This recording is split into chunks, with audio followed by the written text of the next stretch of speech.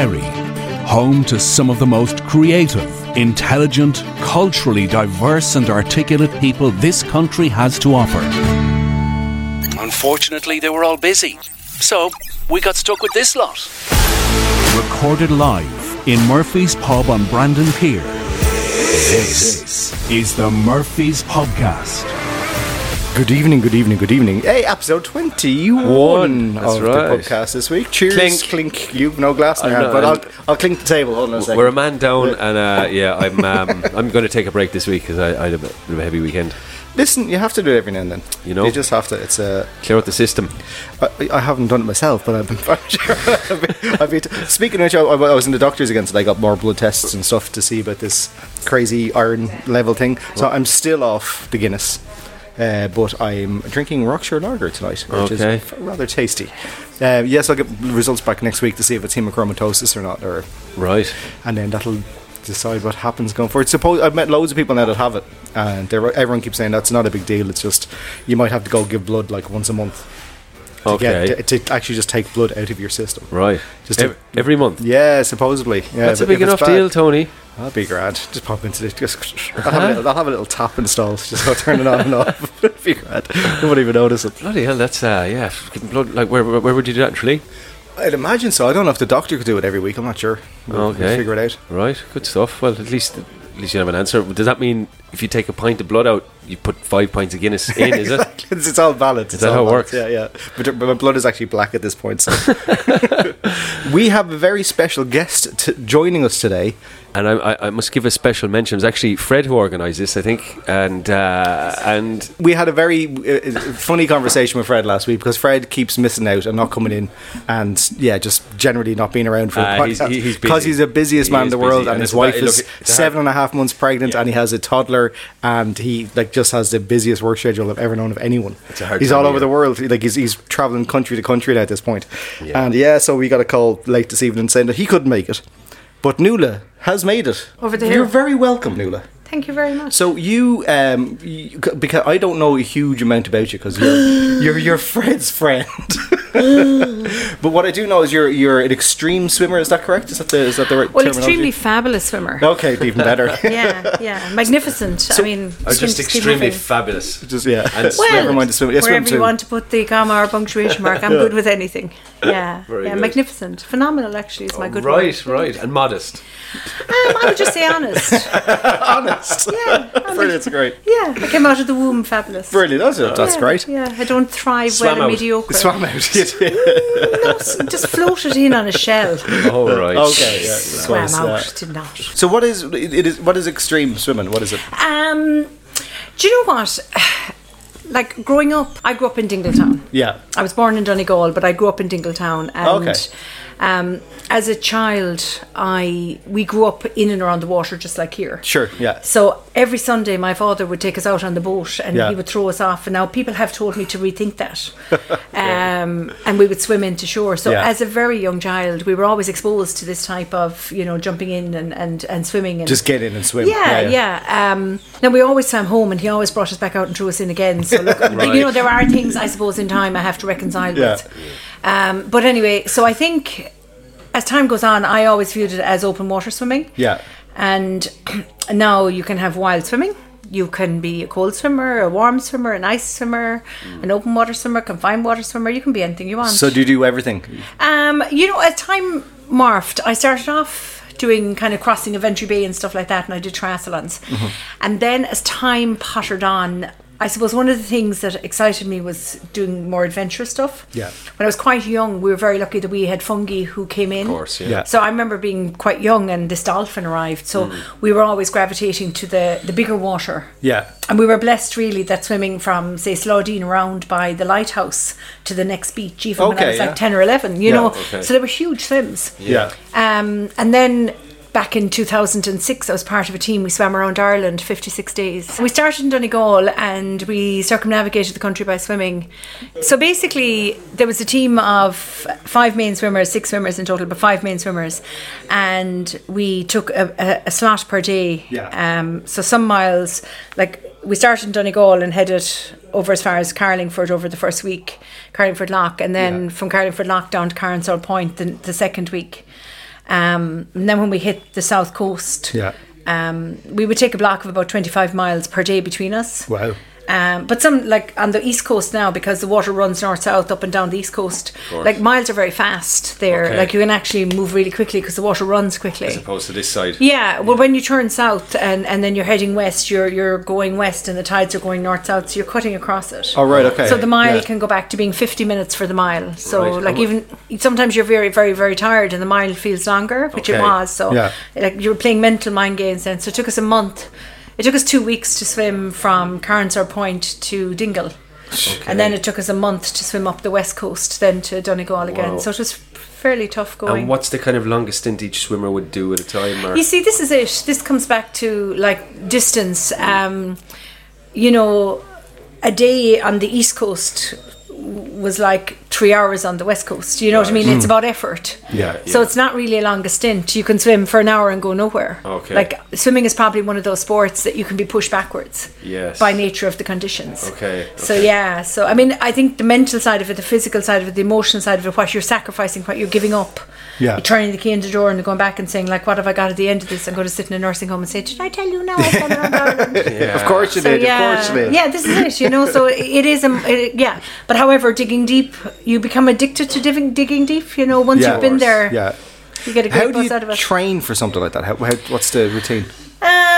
I suppose there isn't a routine. How do you train for anything? Like that's colossal. That's like, it was, but you don't. You train just to be strong. You train to push hard, and you train to move harder.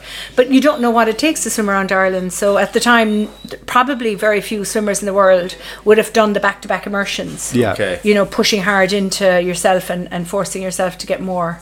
So but when you're in too deep, you can't quit, and then you're in that mind game then. And I suppose, obviously, like versus any other sport, like you say, you can never plan for the weather or conditions. That's obviously going to play such a massive factor in it, isn't it? Even if you're covering X amount of ground per day in your Dingle Bay, it's not going to compare to swimming around the coast of Ireland. No, but you know, you push as hard as you can, then you become desensitized to it. It's like, you know, you see people out in all conditions because it becomes the focus. The objective is more the conditions. I mean, but if you go back to like the other stuff, I mean, I was part of a team we swam from Russia to America across the Bering Strait. Wow. What? Yeah, with the Russian military. Holy amazing. How long did that take? That took 6 days, but it was the conditions because of freezing. the Bering Strait. Yeah. And are you wearing regular swimsuits? Yeah, just my swimming togs.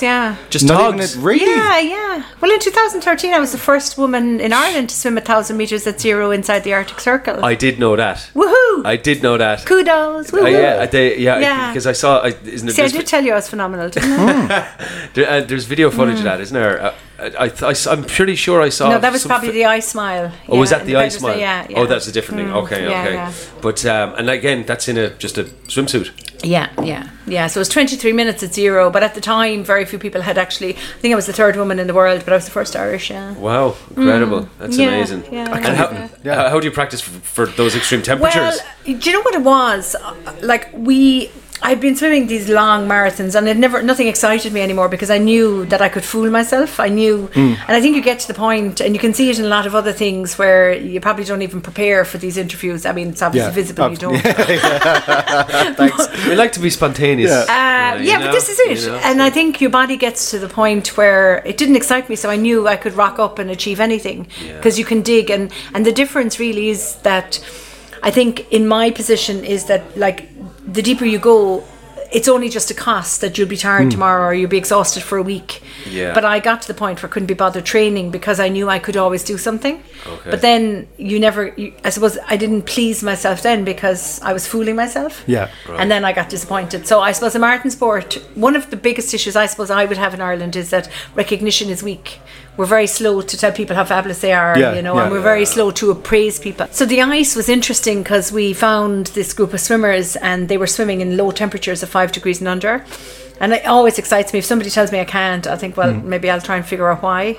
So like going in initially to 0, 1, 2 or 3 degrees is you do get that initial cold shock. And I panicked for the first while, but then I had seen one person do it. Now they were nearly dead at the end of it, but I still felt I could do it. So I kind of likened it to watching somebody kind of like coming out of the pub late at night and they're taking 3 sheets to the wind and banging off doors. Yeah. But there's a level of control in there at the same time. Right. And then you navigate your way home and suddenly you're saying to yourself, geez, I got into bed and I didn't kill the goldfish. So that's what the ice is like, is being acutely hypothermic, but trying to navigate your way into a survival. And I found that fascinating. Would you have been using like breathing techniques? Like we hear a lot about that now. Was that part of your process? No. I suppose there's a big difference between the breathing techniques that people do now, like with the Wim Hof and stuff. Well, you see, if you can imagine it, like a lot of that is to do with static. Yeah, okay. So when you're moving, it doesn't apply, I suppose. Well, it doesn't really, because you would probably pass out. Okay. Like if you hold your breath. Yeah, because you need the oxygen. You do, yeah. You can't hold your breath and put yourself into hypoxic state and then start kicking your legs, because you will collapse. Yeah. So with me, it's about staying calm, and that's what I fell in love with.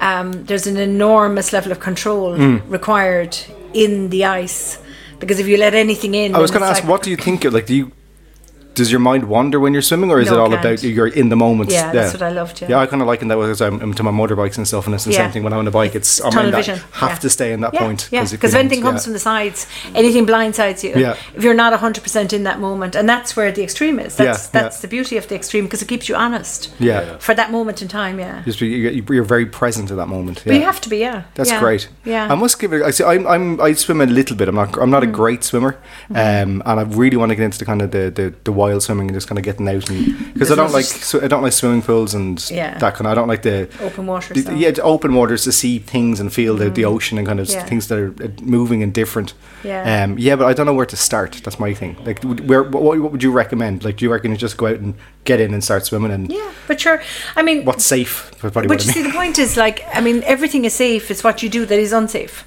Like, that's the thing. Like, if you go outside in any of our waters here, like, you know, I always say to people, you stay within the limits of your capacity. Sure. You know, and I think a lot of times I often think people are afraid of the water. When they say they're afraid of the water, they're not actually afraid of the water. They're afraid of being able to self-rescue in the event of an incident, because that's really what people are afraid of. They're not afraid of what they're doing. They're afraid if anything happens, they can't get themselves out of it, and that's what fear is. So I would always say you get into the environment that you're comfortable and work with that. Do you know Donny? Yeah, Donny Sullivan. Because Donny he swims every day outside, and he was only saying to me yesterday, when he's swimming along lately, he keeps swimming through like cold patches. He was swimming along, it'd be nice and warm and pleasant, and all of a sudden he'll go in, it's freezing cold. And again, he's there with no wetsuit, or he's no wetsuit, or he's just in his togs. Is that dangerous? Like, when with the changing of the sudden changes into... No, but it's not sudden changes. It's really just a cold patch. Oh, okay. Yeah. What causes that? How come that's not... But sure, it's just currents and cold patches in but sure, it just could be an area that the sun hasn't hit. Yeah. Yeah, no, it could be anything at all. It's a moving body of water, essentially, isn't it? So it's kind of always changing, I suppose. Yeah. But I think with a lot of it too, you know, the increase in interest, people do need to kind of, I suppose, in a way, just pay attention to the actual body of water they're in, because you can go in and it can be in a confined space, because anything around piers and stuff are a confined space. But if you had a wind that was blowing offshore, you could exit in front of the pier here in Brandon, and before you know it, you're whipped around. So, like, I think the big thing and it comes back to survival instinct, is situational awareness, emotional intelligence, but just being aware, you don't have to be somewhere, you can just be here, you can swim here. In pools, people are content to swim 25 metres. So there's no reason you can't go over and back, you don't have to go beyond limits. Absolutely, until you build up that confidence and stuff, sure. So what's on next on your bucket list for swimming? What's on the cards? I don't really have a bucket list. In 2018 was my last big one. I went south of Cape Horn into the Drake Passage. Okay. So I was the first swimmer in the world to swim in the Drake Passage. And the area that I went to, there was no land east or west as the world turns. So you went south. I'm going to be really ignorant here. Where's Drake Passage? It's between the Antarctic and Chile. Okay. Yeah, the southern tip. So it was 100 miles south of the southern tip of Chile, and you've Cape Horn. So it's Cabo de Hornos. It's the graveyard of sailors, where people go south during the round the world yacht race. So it's a treacherous stretch of water. Yeah, at the point where we go in, it's where I was the first swimmer in the world to go there. So it's just, you go south of Cape Horn, and at that point, as the world turns on its axis, the Antarctic, the Atlantic and the Pacific Oceans meet. Yeah. So it's the meeting of the oceans. Right, so all of the oceans meet. So they're just excited to be free. All right. Okay. Yeah. So that was manic. Yeah. Right. That was crazy. How long was that swim? It was a mile, but it's the point that I made the choice to do that swim as opposed to a swim closer to the island. Yeah. And if I had gone close to the island, you have certainty. But once you expose yourself to that area, it's like being swept beyond a pier. There was every possibility that I mightn't have made progress at all. Yeah. So you look at, like, say, the cost of that swim now is $18,000. So wow. yeah. So you make a commitment. Yeah. And how does that work then? If you don't want, like, you just make sacrifice, yeah. You sponsorship or no sponsorship? Well, I wouldn't have been that person. Okay. So basically, for me, life was always just about kind of saving up for the next gig and feeding the beast, looking after the belly, and making sure that I wanted. Yeah. I presume you have to bring a support crew and stuff with you on that's what the money's for. Yeah, that's where it is. Yeah, because I mean, with that situation there, you have a nurse, a defibrillator, and you have 2 dive medics. Okay. Because really, it's like if they lose sight of you for any period of time, you're gone. Wow. Yeah. Wow. So like that was the risk. The risk is letting go, and I mean it's the same as the open road. You know, you're there, and you kind of think like, just for this moment in time, let me let go. Yeah. And then you just want to let go, and you think, I have to be home for work on Monday. This ridiculous stuff. I need to go home now. But then that's enough to feed you, because you know, like that's who you are for those moments in time. Speaking of feeding you, how do you get the energy? Like, do you need to consume a huge? Because again, it must burn off a lot of. Not at all. It's not okay, really. No, not at all. Because you must be crazy fit. Mentally strong. Yeah, mentally strong. Just for because anybody I know that's like athletic, they have to consume huge amounts of food just to keep the muscles full of energy and stuff. No, they don't. Well, they do. Yeah. I don't. Well, you see, the thing is, like, if you look at it, people who sweat and people who do sports in warm environments, they sweat. People who go into ice and cold environments, we don't sweat, so we don't burn.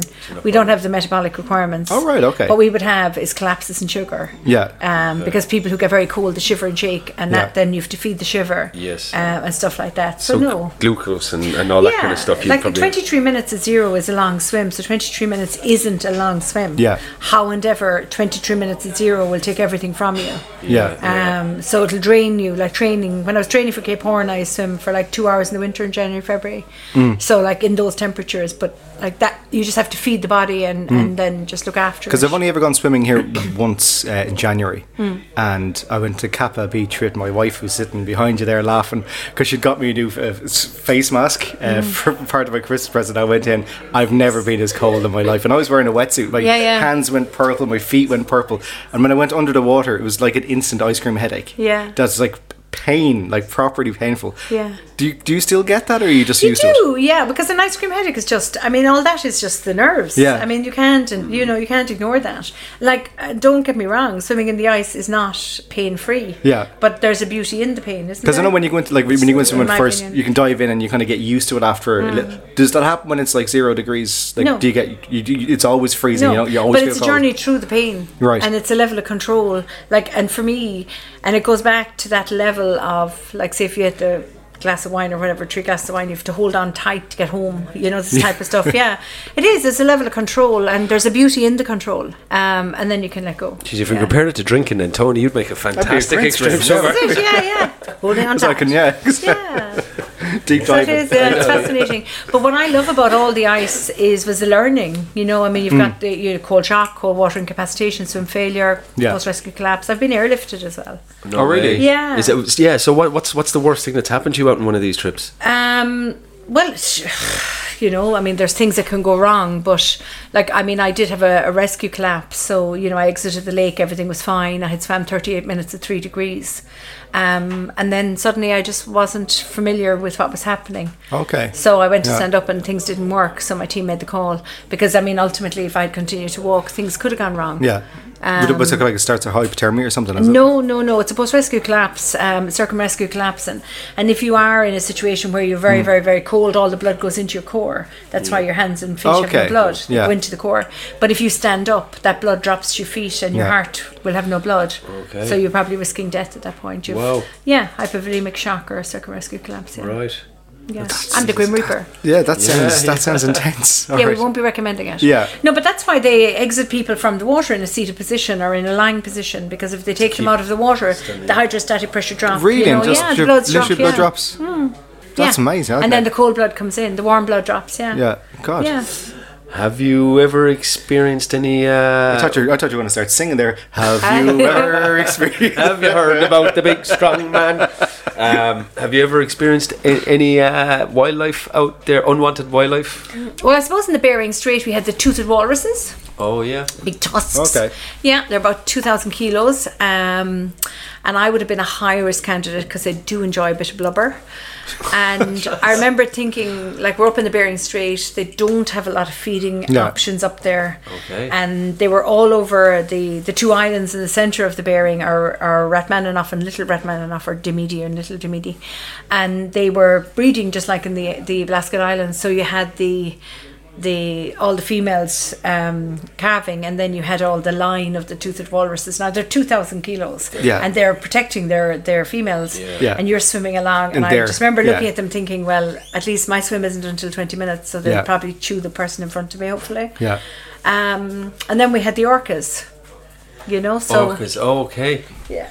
So the orcas, then they're just in that situation where they're and like you're in the environments of the Bering, so I mean, they probably haven't a lot of feeding options up there. Right, and they probably, I'd imagine you're probably the first human they've seen swimming there. Well, there was a team of us. Okay. So yeah. But I mean, we still had to go a few miles south of the island. We had to push our swim south of the island primarily because of the risk factor. Distance, Right. Yeah, but I mean, look, I'm diving for quite a long time as well. So back in a long time ago, I did a course where we signed up and we paid a substantial amount of money to be the guinea pigs for a shark behaviour course. So we got to lie down and we got to discover that we were the experiment while the marine scientists monitored the shark's behaviour to our presence. What kind of sharks are you talking Great about? white. Great white? Yeah. Where did you do that? The toothed walruses in South Africa, in the Alloy Shoals. Right. So we had the ragged tooth and they dived the Great 5, So I'm fascinated by this. We actually did an episode where I've an absolutely irrational fear. I've been surfing since I was a teenager, so really? I used to be in the water and stuff, but absolute irrational fear of sharks. Yeah. So this great. So we out in open water with great whites. Yeah, we signed up. We kind of went through a phase through our diving where suddenly we became, I suppose, really bored. Like, I mean, how many more times can we go around a wreck or what's behind that hole or whatever, see a moray, woohoo, another moray. So we signed up, myself and my friend Max O'Sullivan from Tralee, we signed up for this shark behaviour course. And what it was is that there was a group of scientists, Professor Vic Petermore is one of them, and he was doing a PhD with his students. And there was 3 marine scientists and Professor Vic, and then to do the PhD, they sold 12 slots that we were going to be the experiment. But sure, we thought it was so exciting. So we arrived in South Africa and we were at Protea Banks on the east coast, and we were in KwaZulu-Natal area where the Natal Sharks Board is. So we thought like we were just going to be sitting in a classroom and studying all these sharks and everything. So we're out there the first or second day and we're in the Alloy Caves and we descend down, and then he lies you down. He says like 4 people and then the rest are there. And then you lie down and then you're just lying there and then the sharks are out and it's like, okay, we're lying here. And then they were monitoring the sharks' behaviour to our presence. That was the course. But you see, we never read the small print. So we're lying down and all these sharks are around us and they're above us with like clipboards, and we're like, what do? We just lie here? And I'll never forget it.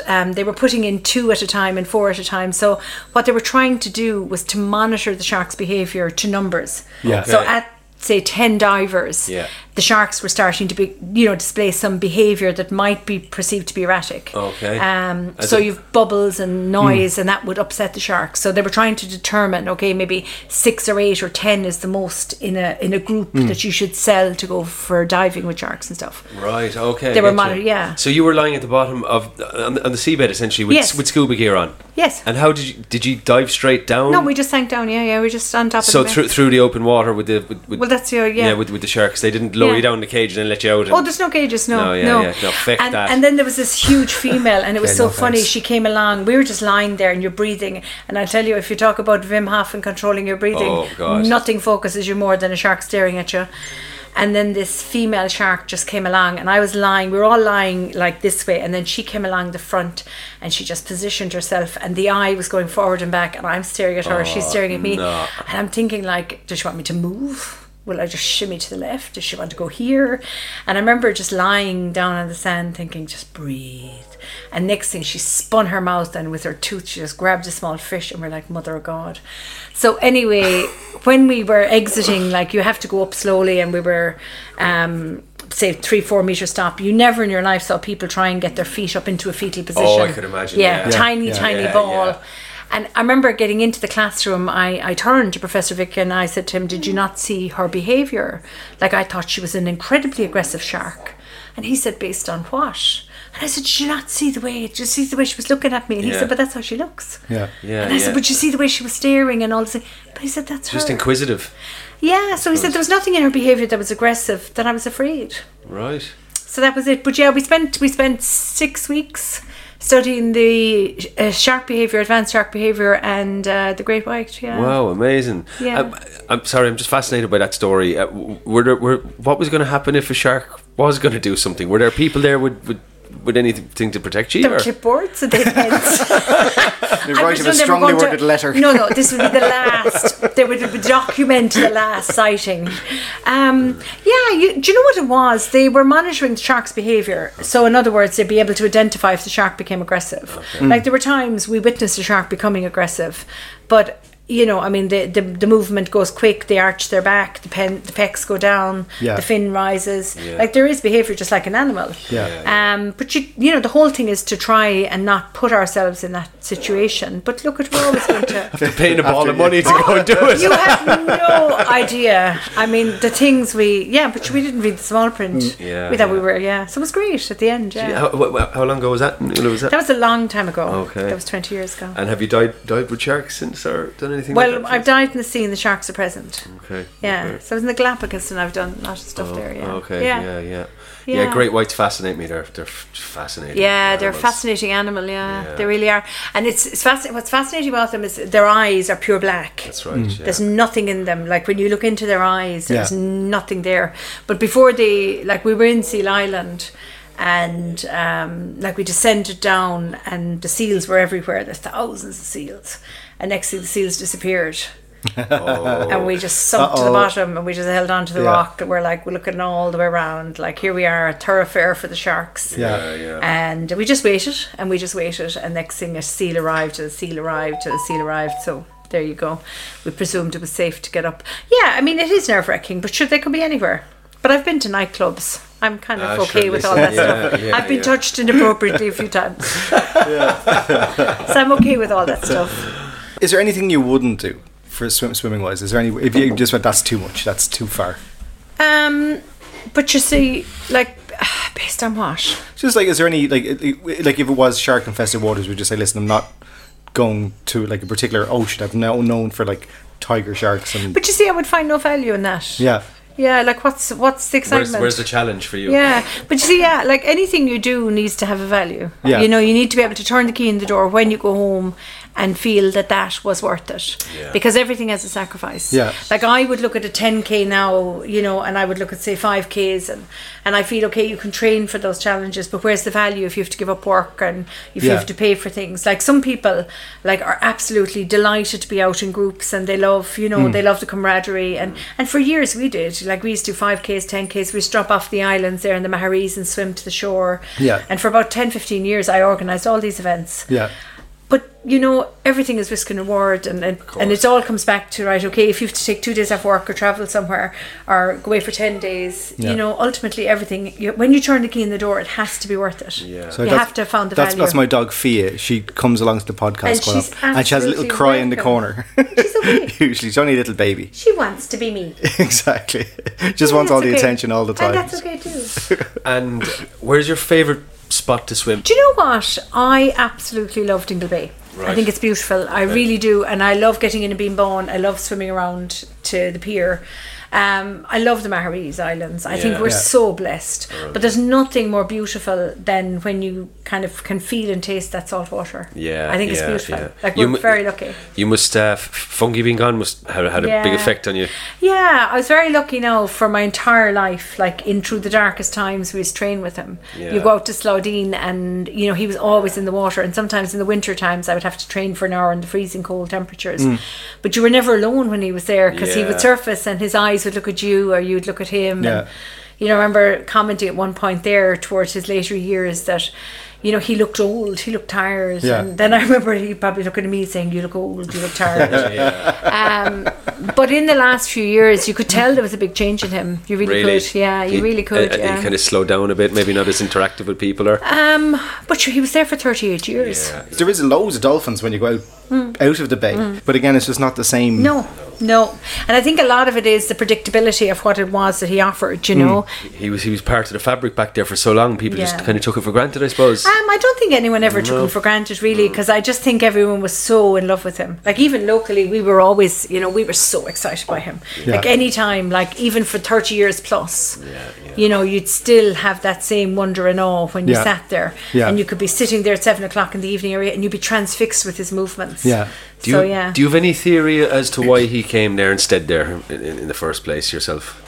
Who knows? You know, I mean, was he fed? Did people feed him when he came in, or was it just? Well, I don't think they fed him at that time. The boats always gutted their fish on the way in. Okay. Because when we were very young, when the trawlers were coming in, they were gutting the fish and then they would throw the heads over. So that was done en route to the pier.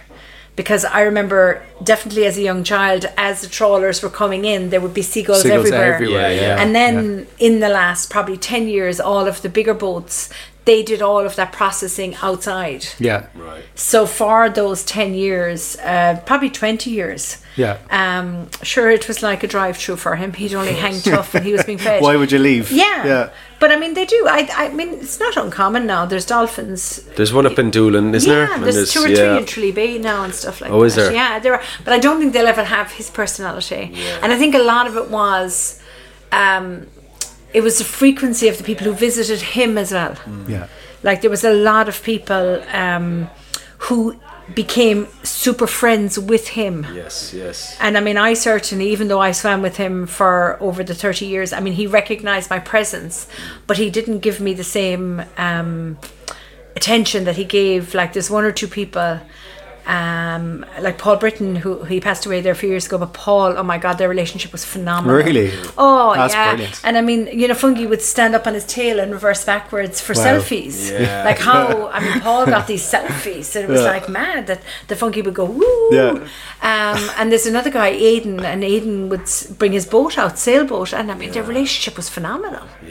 But he had a relationship with people. It's amazing. I was lucky enough. I paddled out a few times when I was a bit younger on just surfboards and stuff, and just would paddle around the bay and got to see him and that. But I think what shocked a lot of people when they saw him for the first time was his sheer size. He's massive. Oh, he's massive. Yeah, he was massive. He was really, really big. People had this kind of image of just a small little dolphin, but no, he was a big boy. And do you know what I found fascinating is he would glide under you, or he would, like, a lot of times when I was swimming now, he would jump, but he never ever made it awkward. It was always graceful. And then he cut the water, and it was like, even when he fell, it was graceful. But he never came too close to us, or never, despite his size, there was never a sense that he was, you know, like too close. He was always, they're amazing. And I just loved the shimmer and the way he would tilt his face. He was a beautiful smile. We had Philip Fitzgibbon on there a couple of weeks ago, and we're talking about the kind of local marine life. Have you noticed any change in the waters around here in the past kind of maybe 5 to 10 years? Is there less fishing out in the water, and is there less wildlife around the place, or have you noticed? I would say no. I would say the reverse. Oh, great. Yeah, I would say the reverse. I remember when I was young, we would have quite a lot of pollution in the piers and the seas out around, say even out around Dingle Harbour. And then there was this Fishing for Litter campaign, and I do know that a lot of the boats then would pick up the marine litter and take it to the pier. And in the last probably 10, 15 years, probably 20 years now, I mean, you'd struggle really hard to swim into a plastic bag or anything, which is wonderful because all the fishermen now bring whatever they get in their nets. That's they great. take it to the pier. Yeah. I mean, they've cleared tons out of the water. Yeah. So that's magnificent. When you have sustained southerly winds, say if you had like a few weeks or months of southerly winds, like look at the basking sharks, and that came from, but that came from the plankton. Yeah. Because we had a huge growth. volume of plankton.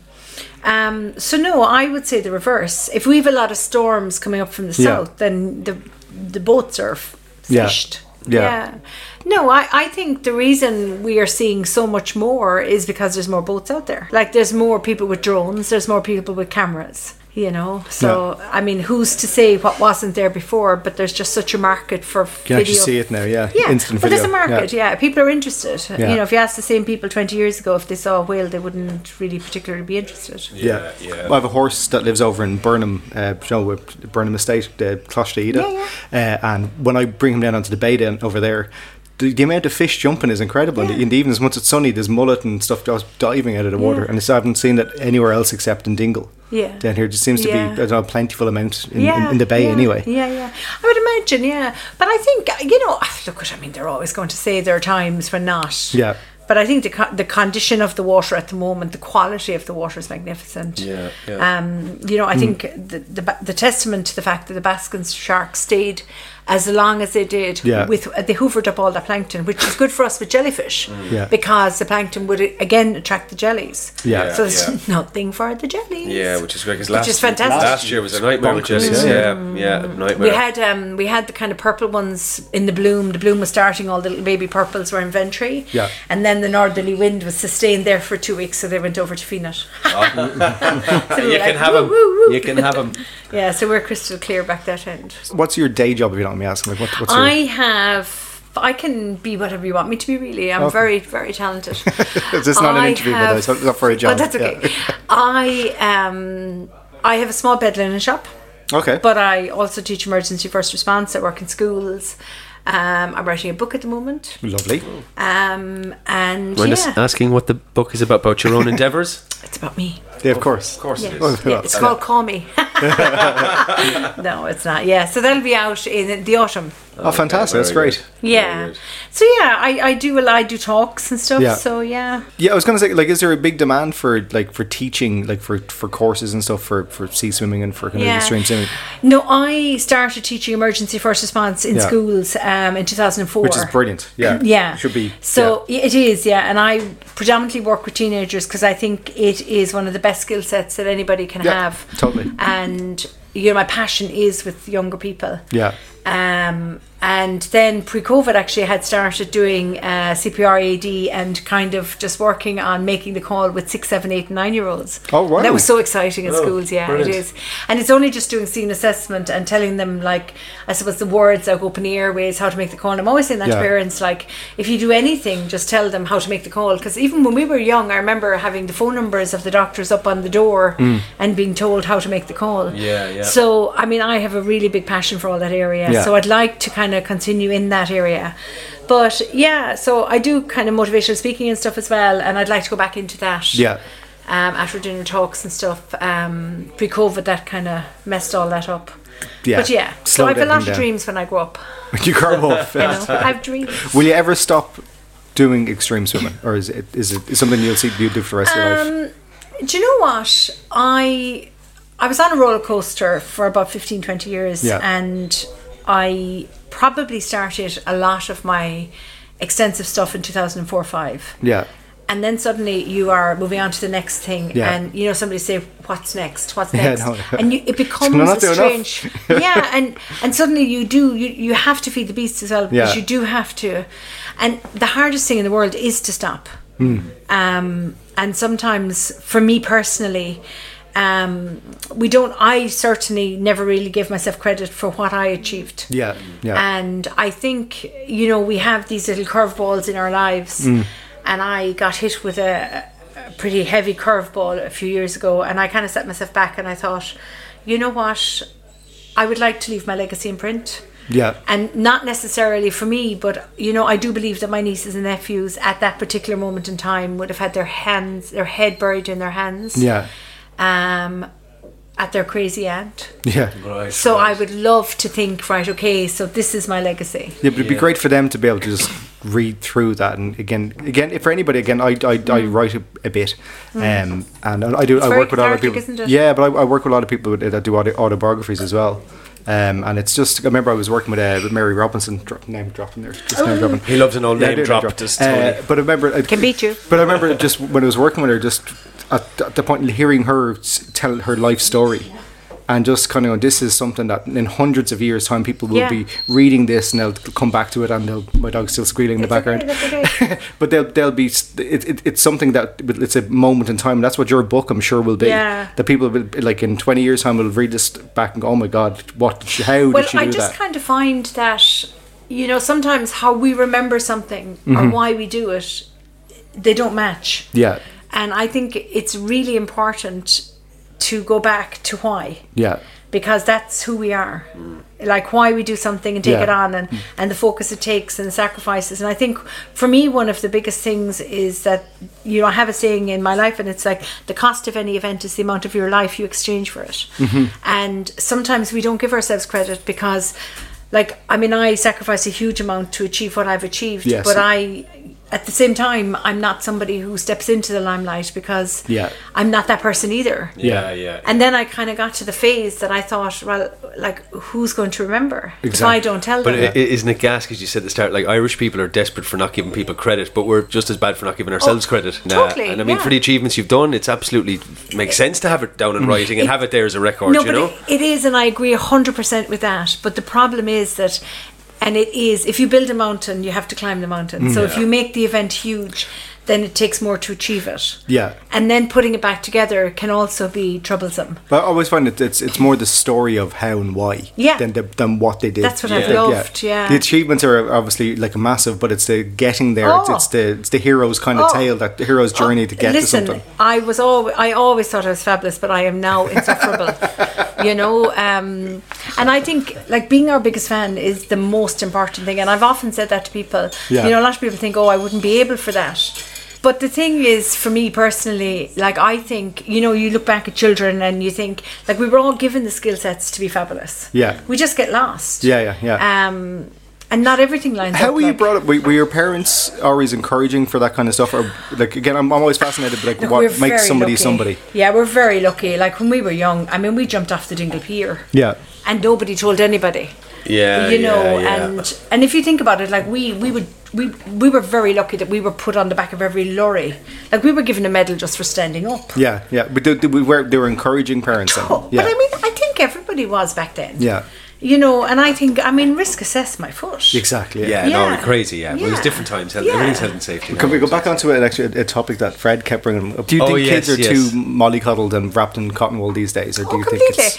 But it's not. It's not that. We were only talking about the beach the other day. There was yesterday even, we were back in Ventry, and there was this child, and the baby was just the most amazing. It was running into the waves and crawling.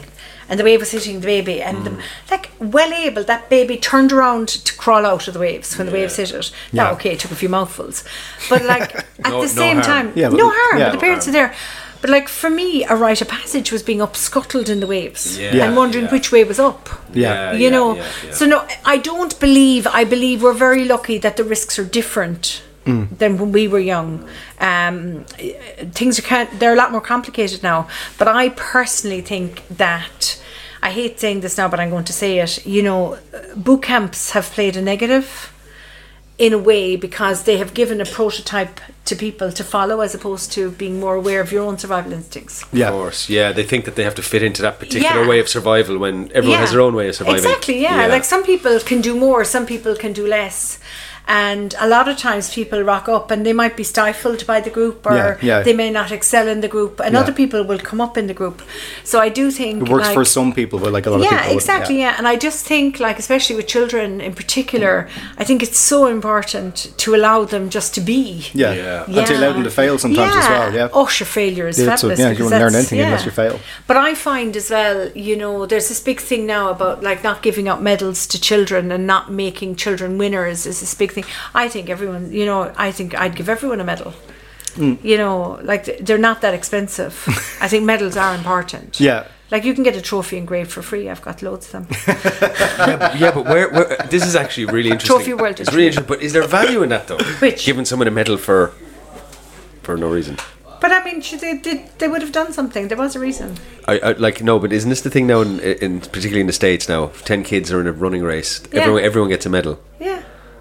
Participation medal kind of thing. Participation medal. But it is. It's all about, you see, it's all about looking good. Good job. Like, I mean, there are those people who will excel beyond, and they're like, I mean, they're children. Like, I mean, you know, I'll be honest, when we were swimming across the Bering Strait, I mean, I was talking about this not long ago. Like, we hit a patch of water just south of the two islands, and like, everybody is aware, or should be aware, that when water runs around islands, it eddies, it goes around in circles and stuff like that.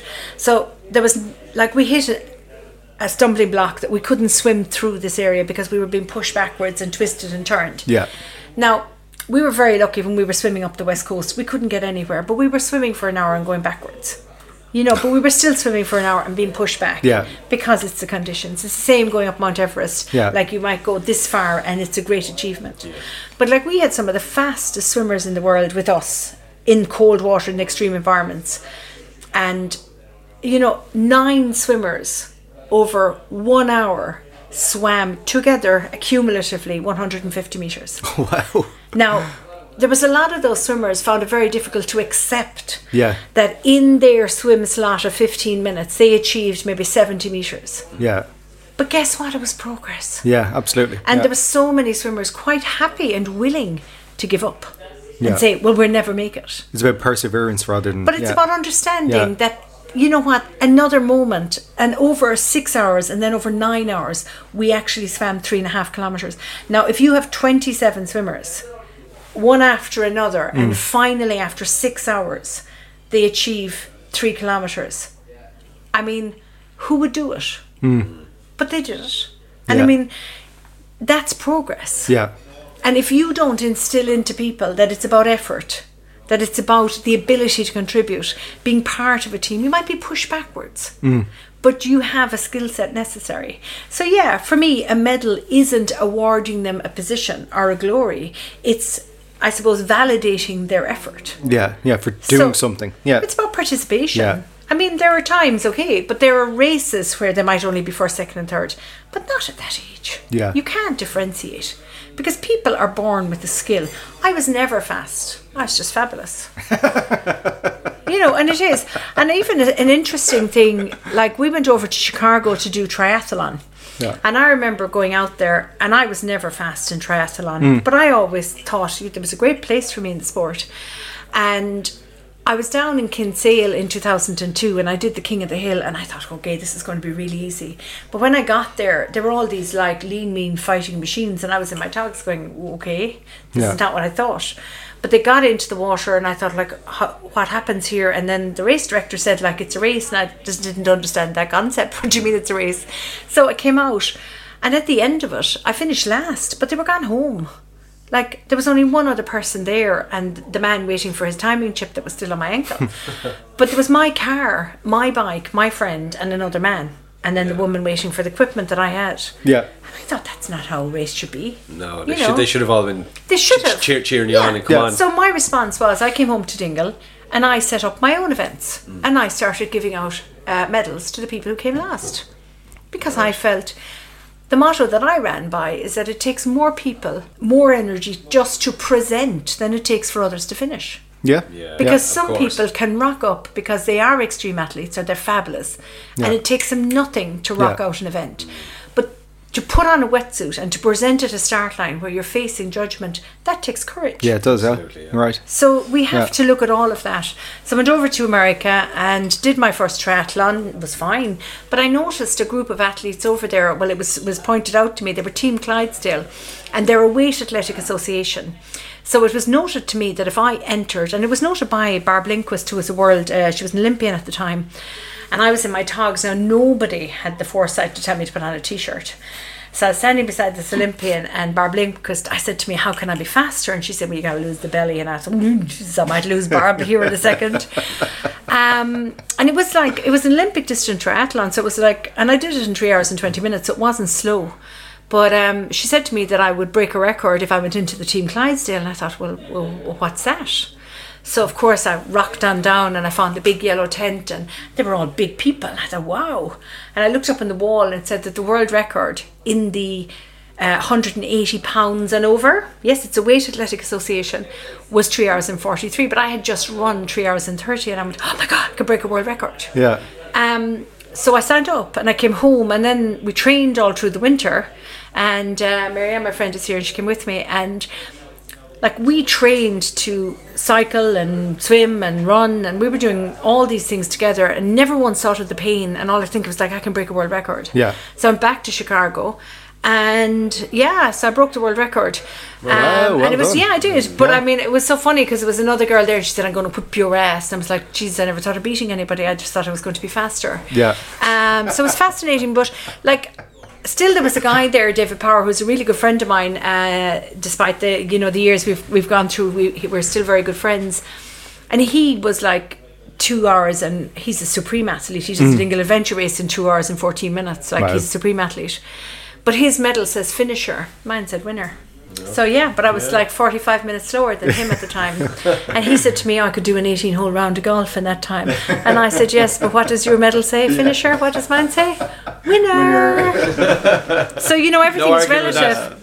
Everything is relative. Absolutely. And I just think, like, if we're going to define success and failure, I don't think we define it at that age. I can see where you want to get into more motivational speaking, because that does ring through for everything. It's not just Tony, you're going to go out now and swim to Maharees. Let's go. Actually, I've had 2 pints now, so. Well, you swim fast. You swim faster after drink. Do I? Yes. I'm brilliant. Okay, I didn't know that. Okay, I'm not that. Thank you very much for coming over to talk to us. It was great. You're great. You are inspirational. I'm going to get out swimming. I'm going to do it. And my sister, who's sitting over there in the corner, she's going tomorrow now as well. She doesn't even know yet. Thank you very much for coming. You're very welcome. Yeah, no, it was a pleasure. Lovely. Thank you very much. Pleasure now. And cheers. Great. Cheers. You're probably drinking Ishka, is it? Absolutely. Cheers. All us extreme athletes just drink water, Tony. Yeah. That's why it says Rock Shore, so it's kind of close. Yeah. Good luck, thanks.